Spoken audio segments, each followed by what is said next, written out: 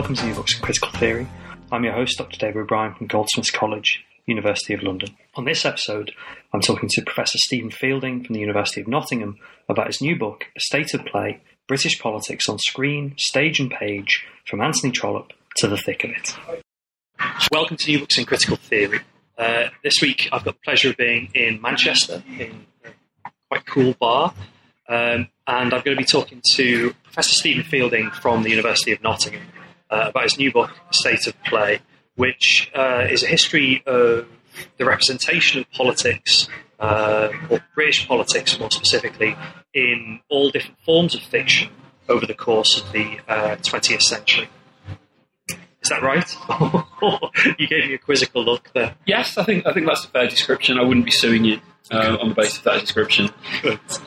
I guess the place to start is maybe how did you end up writing State of Play? Because I think it's quite unusual for a political science book.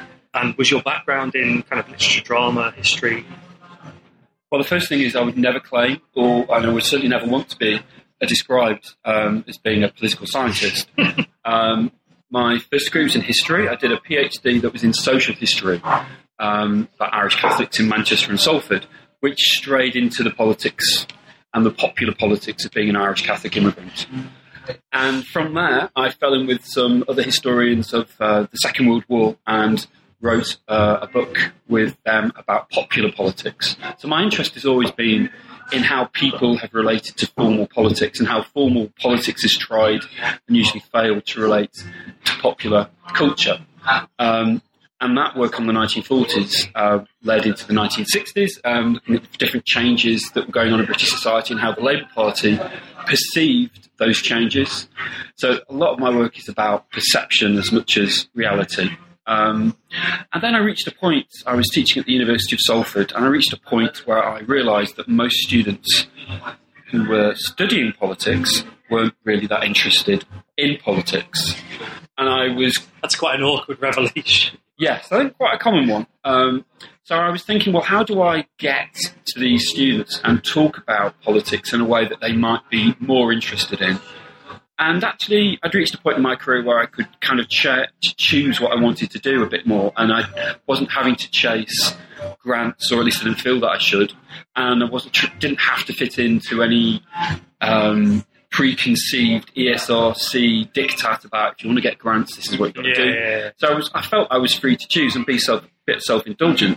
I genuinely thought that to talk about films, talk about television in particular, and how they constructed how politics is, I thought that might be a way into getting them interested in it, and it actually might be a way of trying to understand why many people don't like politics, have got certain ideas about politics. So it came from that, and initially as a kind of a teaching imperative, and just a development of what I was already interested in.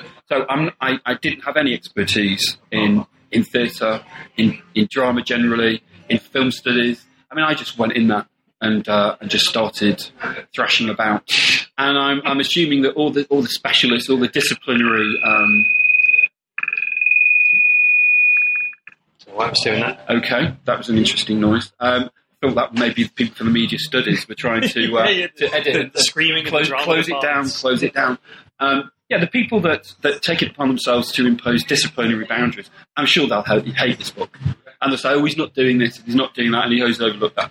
Well, fair enough, but that's not the book I wanted to write. I mean, it's interesting in a way that the book is both, I think, important academically, and the introduction makes a very clear academic point about political science, and political scientists have this problem about not understanding what politics means to citizens, whilst at the same time, certainly in reviews and kind of across the British media, it's got very favourable press, and it's been talked up by kind of various columnists and stuff like this. So you seem to have achieved something with the book that is almost unique in a way that, you're talking to a set of academics about the limitations of the field, whilst civilians want to read it as well. And was that something you were kind of conscious of when you were writing it?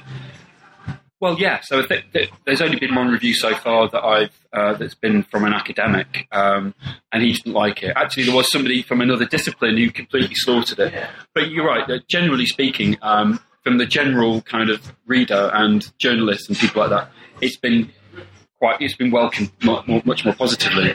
Well, I think because I'm a historian who's in a school of politics, and I'm kind of a liminal figure in terms of the discipline of politics, that I basically didn't have an investment in trying to follow the diktats of the discipline of history or politics. So I just wanted to talk to a more general audience anyway, and hopefully I was able to straddle the addressing more conventional academic concerns with actually making it accessible and allowing people who don't have the codes to work out what's being said. So that might get, so I got a lot of the academic stuff out of the way in the introduction, and hopefully that set it up quite nicely. And then the rest of it is essentially telling a story along a set of themes that cross all those different kinds of political fictions from the late 19th century, middle 19th century to the present day. And it's really interesting how, I guess, those themes tell us things about life in British society. They tell us things about the British political system. They tell us things about, I guess, how media functions. And one of the things that we'll talk about later on is the profound impact of political changes on the media and how they are reflected back by the media themselves when they're thinking in terms of what gets commissioned on television and stuff like this. But one thing you make, I think, abundantly clear in the introduction is that there are a bunch of standard tropes in fiction that in some ways undergo profound shifts, but actually sort of stay the same. So, for example, you talk a lot about how British political leaders are almost kind of tied up with ideas about masculinity, are presented as men, are sometimes presented as pompous, are sometimes presented as kind of corrupt, are occasionally presented as honest outsiders, which initially is to do with being working class, but then becomes to do with being women and things like that. So I wonder if you could just talk through maybe the key tropes that seem to run right across the book. Well, there's a certain misgiving about power, a lack of trust, and also a certain scepticism about the nature of democracy. About it's most of the things I look at are basically exploring the failure of popular sovereignty, the failure of representative democracy to deliver on its representative function. Now, in Britain, we've famously got the mother of all parliaments. We gave the world democracy, but we've got a system which is basically it's changed and adapted from an elite way of governing the country, basically to bolt on voting, and so the primary concern, and you can see it reflected in many of the fictions, actually, particularly the earlier ones. The primary concern is to ensure the continuity of government, and that the people are disregarded and are seen as being a mob that has to be somehow or another conjoined to this wonderful machine. And you can see that right from the start in Trollope, he's got very severe misgivings about the nature of democracy. And you could say, well, he was writing in a pre-democratic period, but you can see these ideas, and this is the interesting thing about fiction, because in some ways people that write fiction, some of them are actually politically engaged, some of them are actually elected politicians. But for many ways, I don't think I use the term in the book, people that write these political fictions are vernacular political theorists. So they're popularising and certain key ideas. And one of the key ideas is the incapacity of the people. There are two kind of ways. The two major tropes are really, you can't trust the politicians for all kinds of reasons. But there's another one, which is you can't trust the people. Now, the latter is kind of not disappeared completely, but in the populist kind of political culture that we now live in, one of the things you can't do is question what the people want. But certainly for well into the post-war period, and this goes with a type in certain narratives which has now almost disappeared. You have got positive depictions of the good politician who is usually upper class, male, cool, patrician, and that person is a person that allows democracy to flourish despite the shambles and the mob-like tendencies of the people concerned, of the ordinary people. So I think those are two of the main ones. You can't trust the politicians and you can't trust the people.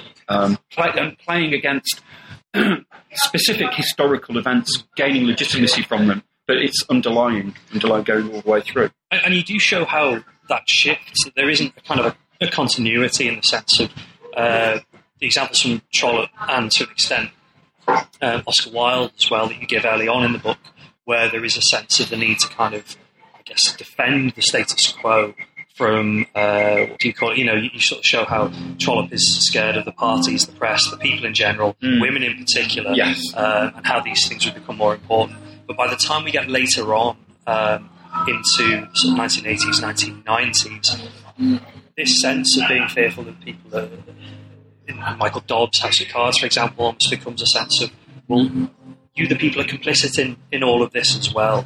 We're not going to fear you anymore because social and economic changes, but the things you're moaning about are your own fault. And it's really interesting that even that continuity shifts as well. Yes, there's a Dennis Potter television play called Vote for Nigel Barton, which the BBC finally broadcast in 1965 after having a lot of misgivings about it. And it's essentially about the demoralisation of an idealistic Labour Party candidate in the safe Tory seat fighting a by-election. Now, Dennis Potter, the year before, had fought in the safe Conservative seat for the Labour Party, and for him it was a kind of epiphany, and it put him off formal politics for the rest of his life. But there's a key scene towards the end, because what it shows is how terrible local parties are. There's a cynical, and the key character is a cynical agent who is a standard figure going all the way back to Disraeli through Trollope, and the agent is often the heart of darkness in the political process, fixing things, even all the way back to Dickens and Pickwick Papers and the Evansville by-election of 1837. But what Potter does very, very unusually is has the agent, towards the very, very end, after the viewer has seen how terrible politics is, to look at the camera and essentially to say, you're to blame, to the viewer. And that doesn't happen very often. It happens in different ways. And Charlie Booker in the Waldo moment, in his comic, dark, satiric, dystopian Channel 4 series from 2013, has a similar kind of thing where the stupid people are seen to be complicit in the awfulness of politics. And both Potter and Charlie Booker are basically saying this is not a good situation, but the people are complicit in it as well. It's very unusual. Nowadays, it's populism, that the people are betrayed, that it's the politicians who are part of a conspiracy, whether it's one that's just of their own making or one involving Washington, if it's in the 1980s, during the Cold War, or global companies nowadays in the neoliberal world in which we all live, but they're part of a conspiracy against the people. Which is developing a thing that was kind of there, certainly in films and in comedies of the early 20th century. It's kind of an interesting development, trying to place where the people are in this process. And as I say, they were a threat in terms of Trollope in the early days, when Westminster politicians were trying to deal with the extension of the franchise. They were disregarded and feared in some ways also by socialists who, like George Orwell and his depiction of the proles.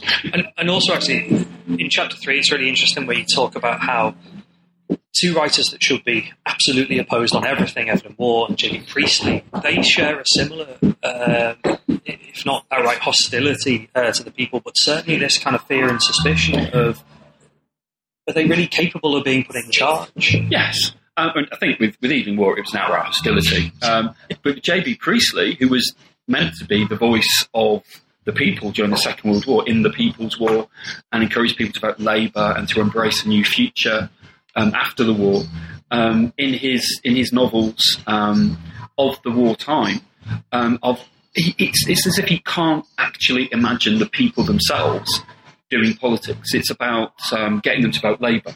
and then shut up, basically. So but I think in that way that what that shows, and what other fiction show is the peculiar nature of British political culture. That it does disregard popular agency, and yet at the same time, you do get, in the same way you get in the United States, Mr. Smith Goes to Washington, and the outsider coming in and cleaning house and exposing corruption and dealing with the system, because of course you can't rely on the politicians to do that, so you have to rely on a Boy Scout from the middle of nowhere, James Stewart, to go and do it.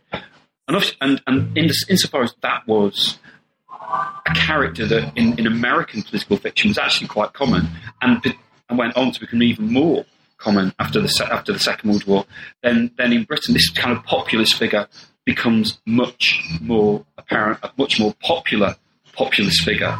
So the misgivings about the people are kind of fade away as the elite. I think it may be kind of maybe that one of the explanations. The political elite starts to lose faith in itself.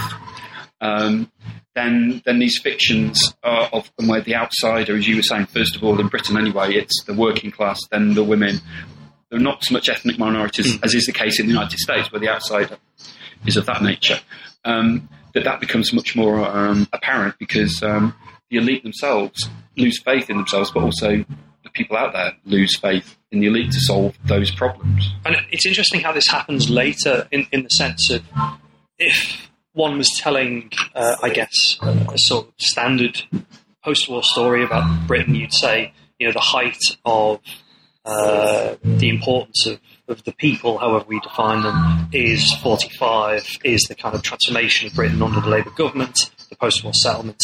But you're really, really, I think, articulate in the book where you talk about, well, actually, this is a bit of a romantic myth to an extent, that although there were high levels of votes for two main political parties, only or no more than 10% of the population was actually a member of the political party, and really the sort of post-war settlement is to do with, if not rejecting populism, but saying it's time to go back to the supremacy of Westminster. And in some ways this is represented by hostility to certain bits of the Labour Party. You give the example of the party manners kind of controversy over how Labour are represented, but also it's to do with, I guess, a sense that both political parties have that kind of disconnection from popular politics. Yes, I mean, to some extent, this is benefiting from the work that I did prior to moving into fiction in terms of popular culture and the Labour Party in the Second World War, 40s and into the 60s. There were attempts within the Labour Party to try and engage and to mobilise the people in a more active way, which didn't really lead to anything very much. But that, I mean, Hugh Gaitskell in the early 1950s kind of very useful kind of speech to sum up a certain attitude. Hugh Gaitskell was just about to become the leader of the Labour Party when he made this speech, and he recognised that many people in Britain at this point in time didn't think that politics was a good thing, that it was a place where bad things happened, that the parties were all the same. I mean, he actually mobilised many of the arguments that people have got today about how people perceive politicians. But what he said was, but these people are wrong, they are ignorant, and just dismissed it. That Hansard Society, which does a lot of good work today in Britain about trying to sort of promote a better knowledge of how Parliament exists, was formed in 1944 by Stephen King Hall, because he recognised, as did other people during the Second World War, that there was a loss of faith in established authority, that there were lots of independent, anti-political candidates, the people that rejected the way that Britain was governed and winning seats. And he basically saw the Hansard Society as a way of just educating people into understanding how things really work. So there's a kind of a faith there about the virtues of the Westminster system, but they're clearly recognising that faith is amongst the elite and it doesn't really percolate out there to ordinary people. They're voting. And why they're voting in great numbers is a question that's interesting, but it isn't necessarily because they have this unalloyed faith that everything is going to go right because they're voting for Clement Attlee or Winston Churchill. There is a scepticism there which which many of these fictions are tapping into, and a mistrust which becomes bigger and greater as that post-war period develops. And I guess it becomes bigger and greater with some seriously profound changes in telecommunications, particularly television, and to an extent the decline of cinema. And it's really interesting in the book that, at least in my understanding of the book, the key moment for television isn't really the 50s, because you're talking a bit about, numbers of people owning and stuff like this. It seems to be the 60s, where you get a satire boom, you get kind of mass television consumption, and I suppose, you draw on this a little bit as well. You get a particular group of elites who are willing to sort of have a go at themselves. So you mentioned kind of in passing things like That Was the Week That Was, the birth of Private Eye, which is a satirical magazine, and that kind of, I guess, moment of, there are scandals going on in Parliament, there are questions about the parliamentary elite, and seemingly, what is it you call them? Is it Tory anarchists or something like that? Yes, not my phrase, but yes, it's a useful phrase. Well, I think the big change is in censorship, which actually does occur at the same time, and you can see the two things, increasing propensities to satirise those with authority of all kinds, and the decline of censorship and the lifting of prohibitions as being quite important, and that the role of the media, television media in particular, really becomes much more significant. Because in the 1950s, when it was just the BBC, and even when it was ITV as well, the independent channel, they were censored in a kind of an informal way, so that they didn't see it as their job to undermine the political system. You could say it was something to do with the Cold War, but it was also an entrenched kind of deference, but also many of the people that were running the BBC and ITV were the very same people that were running the political parties. So it was all part of a cosy little thing. And so it was very difficult. Sometimes it happened, but it was very difficult to get anything that was critical of politicians. You could do it in comedy, but by and large, that was about it. And as I've already mentioned, Dennis Potter, who was himself, a member of the Labour Party, it was a kind of a dark comedy about an election campaign. He had to change his programme in different ways. There were various cuts, and he claims that someone from the BBC during this process just turned around and asked him, "Are you a fascist?" Just because he was gently, it wasn't like, anyway. He was criticising aspects of the party system, and so that the prohibitions are lifted. So there's so you can say more. But also, one of the biggest changes is in the later 80s, 90s, when the regulatory regime, that in terms of the financing of ITV, changes, so that they have to, the commercial companies have to basically make as much money as possible through advertising, and they really do have to chase audiences. And that takes the BBC, which has to gain legitimacy in terms of government, in order to defend the licence fee and to try to justify increasing it, has to get audiences. And up to this point, you would get, side by side with sitcoms that were illustrating the flawed relationship between the people and politicians in very popular sitcoms like Steptoe and Son, but many, many others. You would also get drama series in the 1970s and the 60s about how there were decent people in Parliament, there were good men who were trying their best under difficult circumstances to represent the people. And there were many of them, some of them on ITV. They disappeared almost overnight because in some ways, they didn't get audiences. And so they wanted to, and politics isn't the most popular of subjects and never has been. It's a drama and comedy. So as a drama series that basically says what nice guys these politicians are, you're not going to get that many people. And given that the impetus of the commissioning editors is to get audiences, how do we get audiences? And they then start to very, very consciously mine what they think the people want, which is conspiracies, dark-hearted villains, the bad side of politics. And interestingly enough, when you do, because after the 2001 general election, which was figure in my head is 59.4% of the British electorate voted in the general election of 2001. That set at kind of a moral panic amongst the electorate, amongst the elite, to say, what are we doing? What are we doing? This is the lowest ever participation rate. Is democracy coming to an end? What will happen to us all?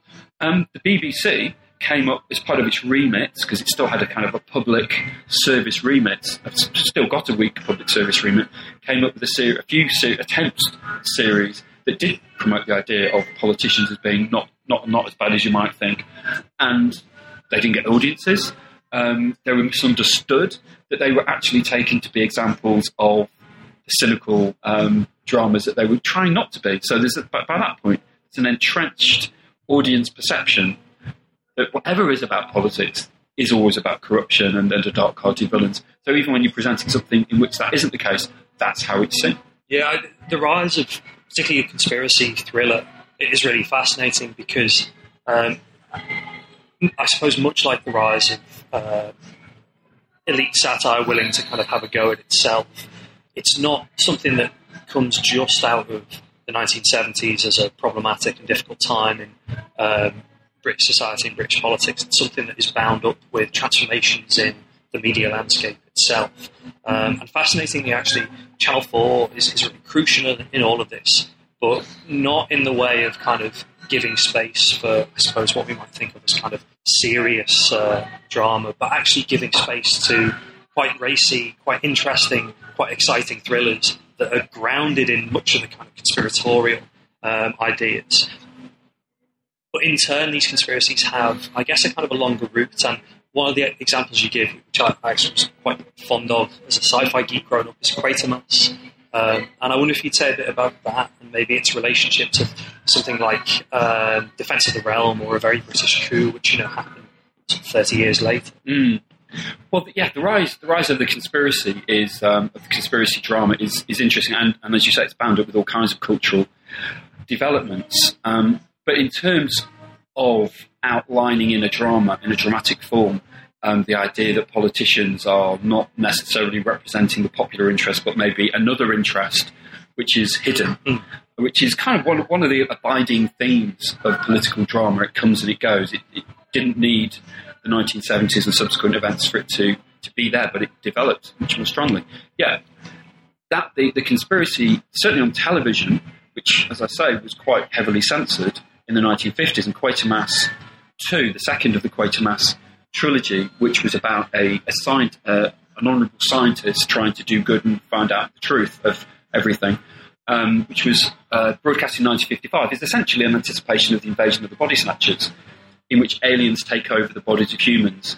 But the thing about it is that it's about aliens taking over the bodies of the Prime Minister, top civil servants, and establishing secret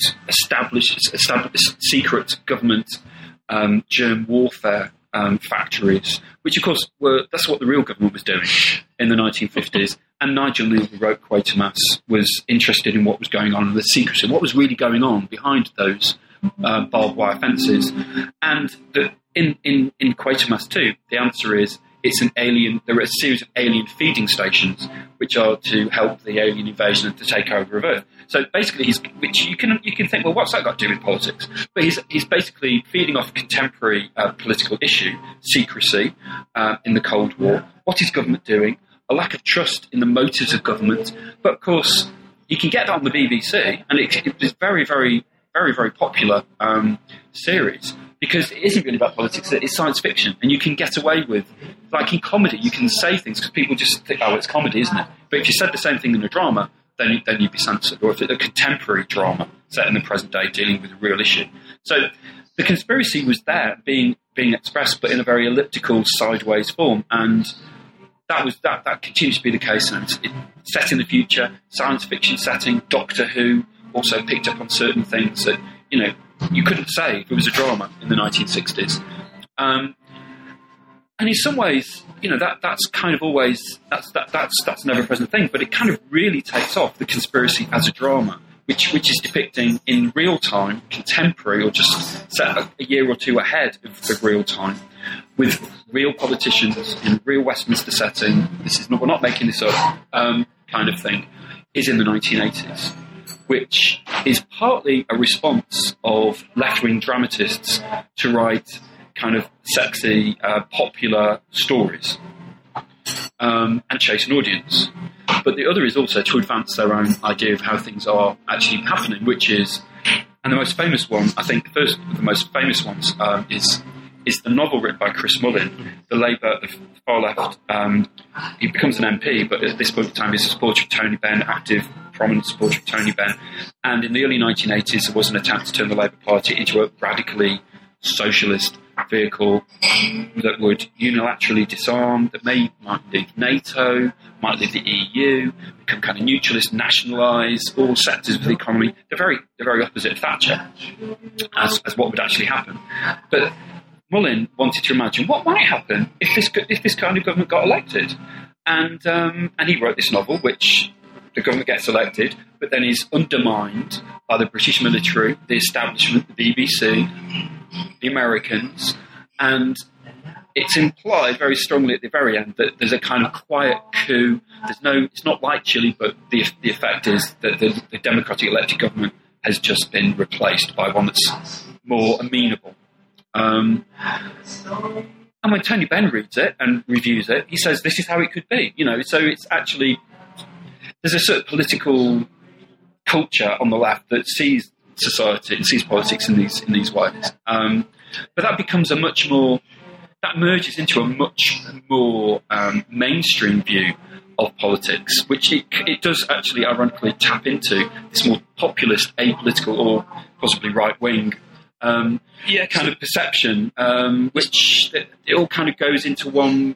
Because the same fears are really obviously present in the great kind of triumphant political comedy of the right, or perhaps the centre-right, which is Yes Minister and then Yes Prime Minister, where, a sort of hapless, to an extent, idiotic minister is depicted as being, however well-intentioned or however, interesting his policy ideas, thwarted by this great establishment that, in the Yes Minister case, is kind of protecting those forces that the left are seen to be critical of, but perhaps protecting them, I suppose, in a different way for different reasons. Yes, well, there's a line in the conspiracy film Hidden Agenda, in which someone who's leading a conspiracy says to the honest copper who's trying to expose it, well, all politics is a conspiracy, and Yes Minister kind of feeds into that idea that the civil service, in particular, is a self-interested force that will always subvert the popular will. If democracy is meant to be the expression of popular sovereignty, why are the people never sovereign? Which is one of the standard questions which political fictions seek to answer, or at least highlight the problem. If they never really quite answer them because it's complicated. It would be very complicated, very dull. It wouldn't be very readable. No, not many people would want to, but they highlight the problem in different ways. Yes Minister's kind of highlighting of it, which fed into what a lot of people were thinking in the 1970s, was there were these vested interests in the state, and the civil service was the leading element of it. The trade unions were as well, which would constantly subvert whichever party was in office and would do their own thing, and they would fleece the honest taxpayer and use their money to featherbed their own kind of lifestyles. And Yes Minister was kind of interesting because, it was co-written by someone who wrote speeches for Margaret Thatcher and in the end was knighted by Margaret Thatcher, and himself was very strongly influenced by kind of public choice economics and was quite explicit about that. And the person that co-wrote it, Jonathan Lynn, claimed to be from this early 60s satire. He was kind of that generation that came after Footlights and after Monty Python, and was he thought of himself as this freewheeling radical where all politics is a conspiracy, but didn't have a right-wing agenda. Although I did come across a letter in the Thatcher papers of him congratulating Margaret Thatcher on the 1983 victory, which in itself was interesting. But certainly the way that Margaret Thatcher appropriated the comedy and identified with it and let it be known this was her favourite show, because it basically was coterminous with what she thought. So there's different kinds of conspiracies. There's a right-wing conspiracy, there's a left-wing conspiracy, there's all manner of conspiracies, but they all kind of go back to the same root, which is you can't trust people with power. And those fictions kind of tread those boards again and again. As the context changes, the nature of the conspiracies change. I become much more explicit. And also by the time of our own day, and certainly with New Labour becomes part of a conspiracy, but instead of having actors playing fictional politicians, actors playing Tony Blair, it's actually Tony Blair that's being depicted. Before we talk about New Labour, because New Labour sort of is where a lot of these trends and changes can come together really interestingly. Basically all we've talked about so far has been men. And partially this is because, as you say at the start of the book, the way fiction depicts politics is almost always with kind of men as its kind of key players, and women's roles tend to be things like politicians' wives, or later on as radical outsiders, maybe independent councillors and stuff like this. And it's really interesting how both the role of women in political fiction changes, but also how, things that we might think would be major influences on the depiction of women, particularly Margaret Thatcher's premiership, don't have, or perhaps only have a limited effect, particularly in political fiction written by, in the 80s and 90s, many of the people who were in her government or on her backbenches at the time. So I wonder if you could maybe describe the kind of like changing role and status of women in British political fiction. Yeah. Well, to some extent, political fiction has some relationship to political reality. Yeah. And obviously, the book starts in a period where women don't have the vote, and there's a very strong normative view that women should not be involved in public life at all, of whatever description. And so some of these political fictions reflect that. And so, Trollops basically shows the disasters that may befall the political system if women get involved. And there are others, however, that see women as having a role, but it's a very clearly sort of patriarchal separate spheres argument that the role of women is to inspire in the private sphere their husbands who go out into the public domain and are active in it and then come back and are then morally replenished by these angels who have got no actual role in politics apart from that. So there's a kind of the way in which politics is represented in fiction does reflect broader ideas about their women's role in politics.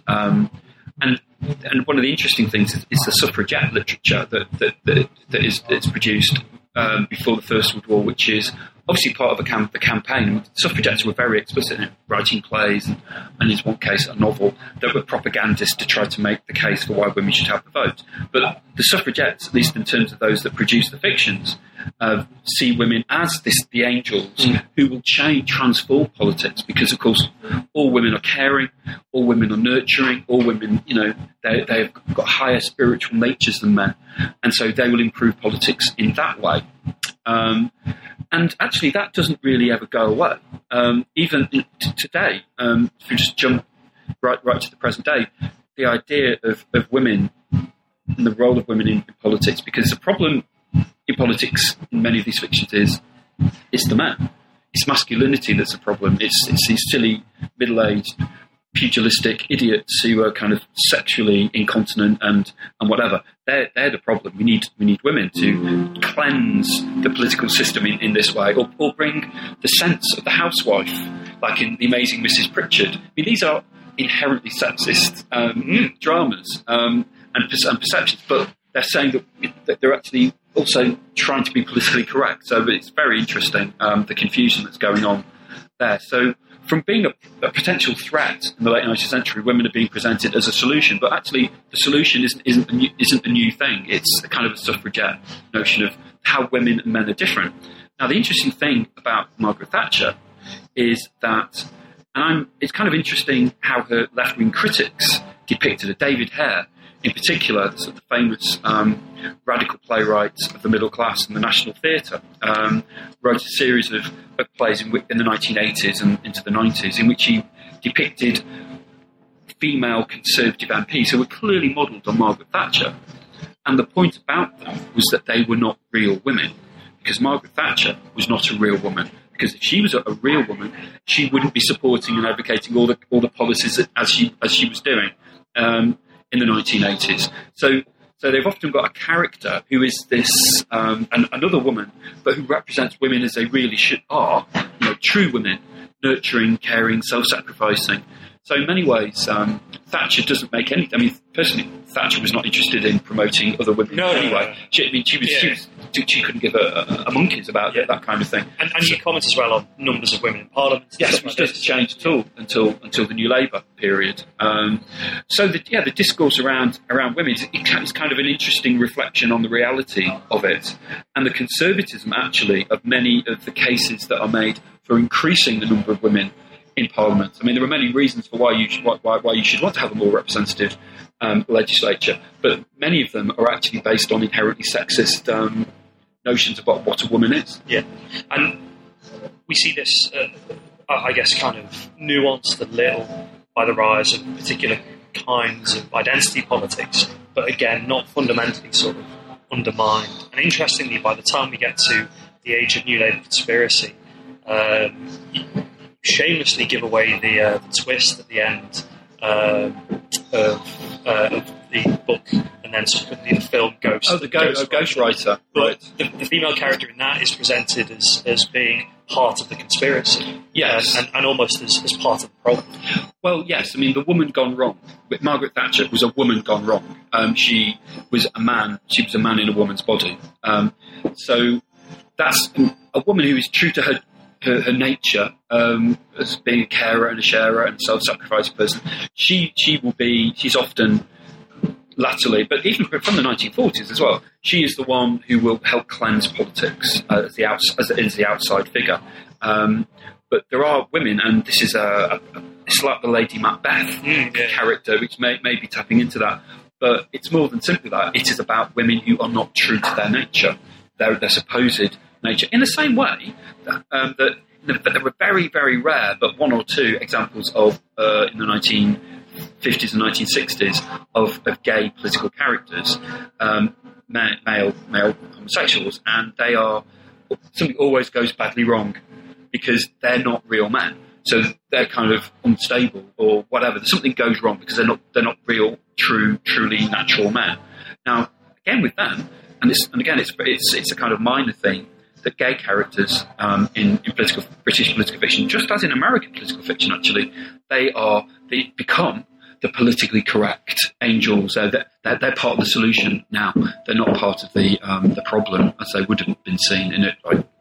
In quite a few dramas. So again, it's quite interesting, very crude, but because of changing perceptions of sexuality, it's kind of almost gone the other way. There must be bad gay characters, but nowadays I can't think of any. But there are loads 20, 30, 40 and beyond years ago. And I guess, I was going to ask you this at the end, but this comes up in one of the things in the book is that, you take all forms of fiction seriously. So there isn't a division between what we might think of as, elite forms of fiction, that are just Trollope or just Dickens or whatever, and then just theatre plays. And one of the particular kind of popular or trash things is this Mistress of Downing Street, which I just found hilarious, the description of that, of, what do you call it, a very well-endowed American president. And black American which president. Just hilarious. And the kind of, failures of these failed men and these failed women as well. And I guess there isn't an equivalent of something like that now. There isn't, that level of stereotyping with that level of failure attached to it. Well, yeah, you've kind of caught me out there. I can't think of one. I mean, it is I don't think I would ever use the term trash. Because it might. Yes, it's not necessarily the best constructed of stories, but kitsch is often more evocative and more useful because it's trading on popular stereotypes. So that's one reason why I like popular. I mean, there's a definite bias towards the popular because there's a kind of a logic. I mean, it's part of genre theory. You know, people wouldn't be producing this tripe if it wasn't popular, and therefore they're saying something to somebody about something. But there's a position issue as well that you identify quite early in the book. It might be in the introduction or the first chapter, where there is this kind of tension between the idea that can we have great works that are taking politics seriously, or are we doomed to have political fiction that is just regurgitating caricatures and therefore shouldn't be studied by anyone because somehow it's just genre fiction, or there are just standard characters or something like this. Yes. Well, my interest was in the standard characters and the recurring narratives, the repetitions, the rip-offs. I mean, why was it that certain things are being said again and again by the same types of characters? Like I mentioned, the agents, all the way back from Disraeli up to the present day. Why is it that character is like that? So, in many ways, I'm not that interested in innovative fiction because it is innovative and it would be for an elite and it is trying to say something new and it's very idiosyncratic. It's to do about the individual person writing it. Very interesting though that may be, that's kind of not my thing. Because I want, essentially, because I've got this idea that fiction, in all its manifestations, has got a relationship with popular sentiment, that these narratives help construct the popular narrative of real things, which obviously a lot of people, qualified constructivist is what I am, I suppose. So it's kind of a standard view. So, but the problem for people that take fiction seriously, and there are some in political theory, is that they only look at the elite stuff because that's where these ideas are being expressed in their most limpid and clear form, and that's great. But these aren't selling; these aren't being adapted for TV. These aren't on the cinema screen, and therefore they're of interest. But to me, they're not of massive interest. Yeah. There isn't that connection between, I guess, how people are voting and those forms. Or not voting, and the reasons why. Yes, yeah. I think a good place to conclude is New Labour, because obviously that's towards the end of the book, and it's also where the trends that you identify of both changes in how politicians are represented, changes in how media, whether literature, television, or whatever, functions, and also really basic things about how drama is written, like the comfortableness of casting actors as living politicians, which isn't going on in the 50s and 60s, but people are very comfortable with having Blair Brown played by very good British actors. So I guess the kind of the really obvious comedy is The Thick of It, which is in some ways wildly successful, but is only getting comparatively smaller audiences, and has a very particular view of politics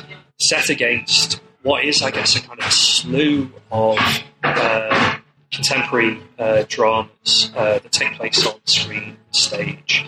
And I just wonder if you could maybe compare and contrast things like The Deal, which is a drama about Blair and Brown's quest for the Labour Party leadership, and Thick of It.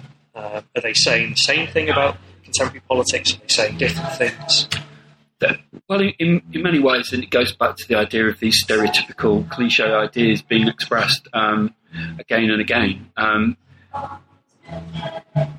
The New Labour period is associated with that, with a period of spin, which is just another variation of why we shouldn't trust politicians, of them lying to us. It's just that the technology and the form and the word used is different. And in The Thick of It is based on a proposition, and a very simple one, and it's based on, it originates in a very particular period. It's the period of the run-up to the Iraq War and the immediate aftermath, when weapons of mass destruction were mooted and then never discovered. And the interpretation of that by Armando Iannucci, the producer and the main writer of The Thick of It, was that the British people were deliberately lied to. They were spun into a war for reasons that were completely false. So he's made a political judgment. There's a moral judgment in that, and that the heart of politics today is based on lying. It's based on manipulation of perception rather than substance, reality, policy, actually doing anything. And that's clearly based, and a lot of people agreed with that. I mean, it's many people on the left at least believed in that. But it's a political judgment, and that spawns a comedy. Now, Yes Minister, just to compare that, Yes Minister was based on the assumption that the state was a kind of a vampiric force sucking the taxpayer dry, and the solution to Britain's economic problems was to reduce the size of the state and to break up the state and to introduce the market. Again, a very strong normative political notion that was then the basis for a comedy. So the New Labour era is a kind of a development in a different. The details are different, but the basic narrative sort of force is the same. It's these people are lying to us, they're screwing us, and trying to come up with an explanation. Now, The Thick of It, which I really enjoyed when I first started watching it, which is before I started even thinking about writing this book, the more I then was able to see all the other things that were being produced at the same time about New Labour, and also how politics had been depicted in earlier periods. I just realised that this is, it's shaky cameras, it's semi-improvised. There are some great performances. Peter Capaldi did some, and obviously the Tucker character itself it goes beyond that particular series. But actually, it's not saying anything new, except it's saying it in a new form. But the interesting thing is, it's saying it to a much more a diminishing audience, because I end up, I think, in the book by saying we've reached a pretty pass when a comedy series which is attacking politicians in this kind of way isn't being watched anymore. The Thick of It's audiences, it was first of all put on a minority, the BBC4 sort of digital channel, and then it was towards the end put on BBC Two. It was never getting audiences of more than 1 million, much less than 1 million. Less than Dad's Army repeats, and Dad's Army's been being repeated since the 1970s. Contrast that with Yes Minister on BBC One, although initially it was put on BBC Two, which was a middle-class channel, very explicit middle-class channel in the 1970s, 1980s, and getting audiences of 9 to 15 million or whatever. And that says a lot about the different way in which the media is operated, but also it says a lot about what the broadcasters feel able to show and to whom, and who is willing to watch stuff about politics. So I kind of end up with the conclusion that things have gone to such a level that people don't even want to watch things which are slagging off politicians, let alone praising politicians. And in terms of sort of the thing I took from the discussion of drama quite strongly was the continuity between, I guess, the use of political fiction as a way of talking about characters where there is some politics in the background. And again, that kind of trilogy of The Deal, The Queen, I can't remember what the other one is. There was a third one. Special Relationship. Yes, yeah. Yes. And these are stories about interesting characters, yes. Stories about complicated situations and relationships that aren't really to do with politics, but are perhaps more character pieces. And in a way, there might be possibly a retreat from, this is how politics works. Here is how we will educate you in the trollop sense of giving you a window in, and we're going back to those elements of Trollope that are to do with is a good yarn, is a good character. Well, the interesting thing is that Trollope, when he wrote, it was clear that he was basing some of his characters on some real politicians, and critics speculated, and they said, well, that character's clearly Disraeli, and they assumed it was Disraeli. Right, but it was never Disraeli, and it was written, so there was always a distance between what he was saying and the reality. Whereas, and yes, he was telling what he thought were good stories. I think Trollope's terrible, actually, but never mind on that front. But these are on the screen, and it's Tony Blair and Gordon Brown, right? And we are seeing these characters behind the scenes. We know what they look like in the front of the camera, because we were seeing them all the time. But these are purporting to tell us what happened behind the scenes. Now, they're telling us what the dramatist thinks or cares to think. And, clearly there is some reality mixed up in that, but it's dramatised. It's drama documentary. That's the hybrid form, which is possibly the most interesting aspect of all of this. And it's about how fictions about politics are now merging with the reality of politics. Because how do people consume politics? Do they consume it now? They're not active in it. They watch it. They watch it on the TV screen. Where are they seeing these dramas? On the TV screen. Now, we know, because there are studies and there's anecdotal evidence, when people watch these drama documentaries, when they see Anthony Sheen playing Tony Blair, they see Tony Blair. That will have a carryover into how they perceive Tony Blair. Now, the Peter Morgan trilogy, which are all these Tony Blair's things, he's got a very strong normative notion of what Tony Blair is, which is just he's unprincipled. He will say anything to achieve greater and greater power, and he's obsessed with the media. He's a superficial lack of substance. People just flow with power. Right now, I don't know what the real Tony Blair is. He's obviously a very peculiar man. We don't want to comment on that. But I don't see why Peter Morgan has got this accurate insight into the real Tony Blair. As far as many people are concerned, at least those that have watched these things, that's as good a version of Tony Blair as the real one, because who knows what the real one is. So that there is something that's, and it's all about the mediaization of society and how we view the world now through screens of different kinds, and not reality, so far as I ever did engage with reality through reality. But I think it says that's kind of the power of these fictions. But those are fictions, there's drama documentaries made about all kinds of subjects that change how we see the past and the present and politics and anything else that you care to mention. Yeah, there's a wonderful moment in the book where I think it's a quote from Geoffrey Howe talking about a drama documentary about the fall of Thatcher, where he says, anytime he's in it, he's like, no, it didn't happen like that. That's not accurate. As soon as he goes off screen, he says something along the lines of, I totally believed everything. That's why Peter did that, or said, he's drawn into it, and he believes, he thinks he believes that's what they say. So and David Blunkett was a victim of one of these New Labour drama documentaries, a comedy drama documentary, and he said in his diary that people that he knew thought that the events in it were true, and people that knew him, and so he got very frustrated. So the beguiling power of the screen is it's not a new thing, but it's the way in which the boundary between fact and fiction, and the way that censorship just allows people to say what they want. And sometimes, and certainly the production companies that are behind some of these, sometimes often very funny, very good as pieces of work, dramas or comedies. They claim to have an explicit kind of mission to expose politicians. So they've got a political agenda too. And that impact, I think, is, if we didn't need all the reasons we talked about for people to read the book, but that impact, I think, is a really crucial one, why it's important to take the role of fiction seriously in the study of politics. Well, that's what I tell the students at Nottingham who the lucky ones who do the course when it runs. I say, well, you're not going to be learning anything about how Parliament works and how whips operate and all of that. But hopefully, when you go out and you watch these things, you'll at least be able to ask questions and be less naive and more critical about, well, why are they saying that about this? Why, is that really how Tony Blair was? To raise critical questions. And given that this is how most people consume politics, or at least an increasing number of people compared to television news, which nobody watches and whatever, this is an important form of political communication.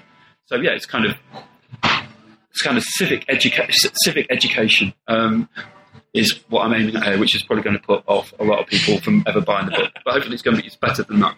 And are you doing more of this in the future, or are you going to do something sort of completely different? At the end of the book, you say, we've just scratched the surface on this, so it suggests that there are more books to come. But is there a different research agenda in the future? Well, I decided. I mean, so far as many people in the discipline of politics is concerned, this is esoteric stuff. What I'm doing. So I've decided to become more esoteric still. So I'm looking at period dramas, because in the book there are various there's a number of period dramas are referred to. Period dramas, which do talk about real historical characters, in particular Churchill, but period dramas of the 1970s and the extent to which they created a vision of the past that was basically moulded by the present. Yeah.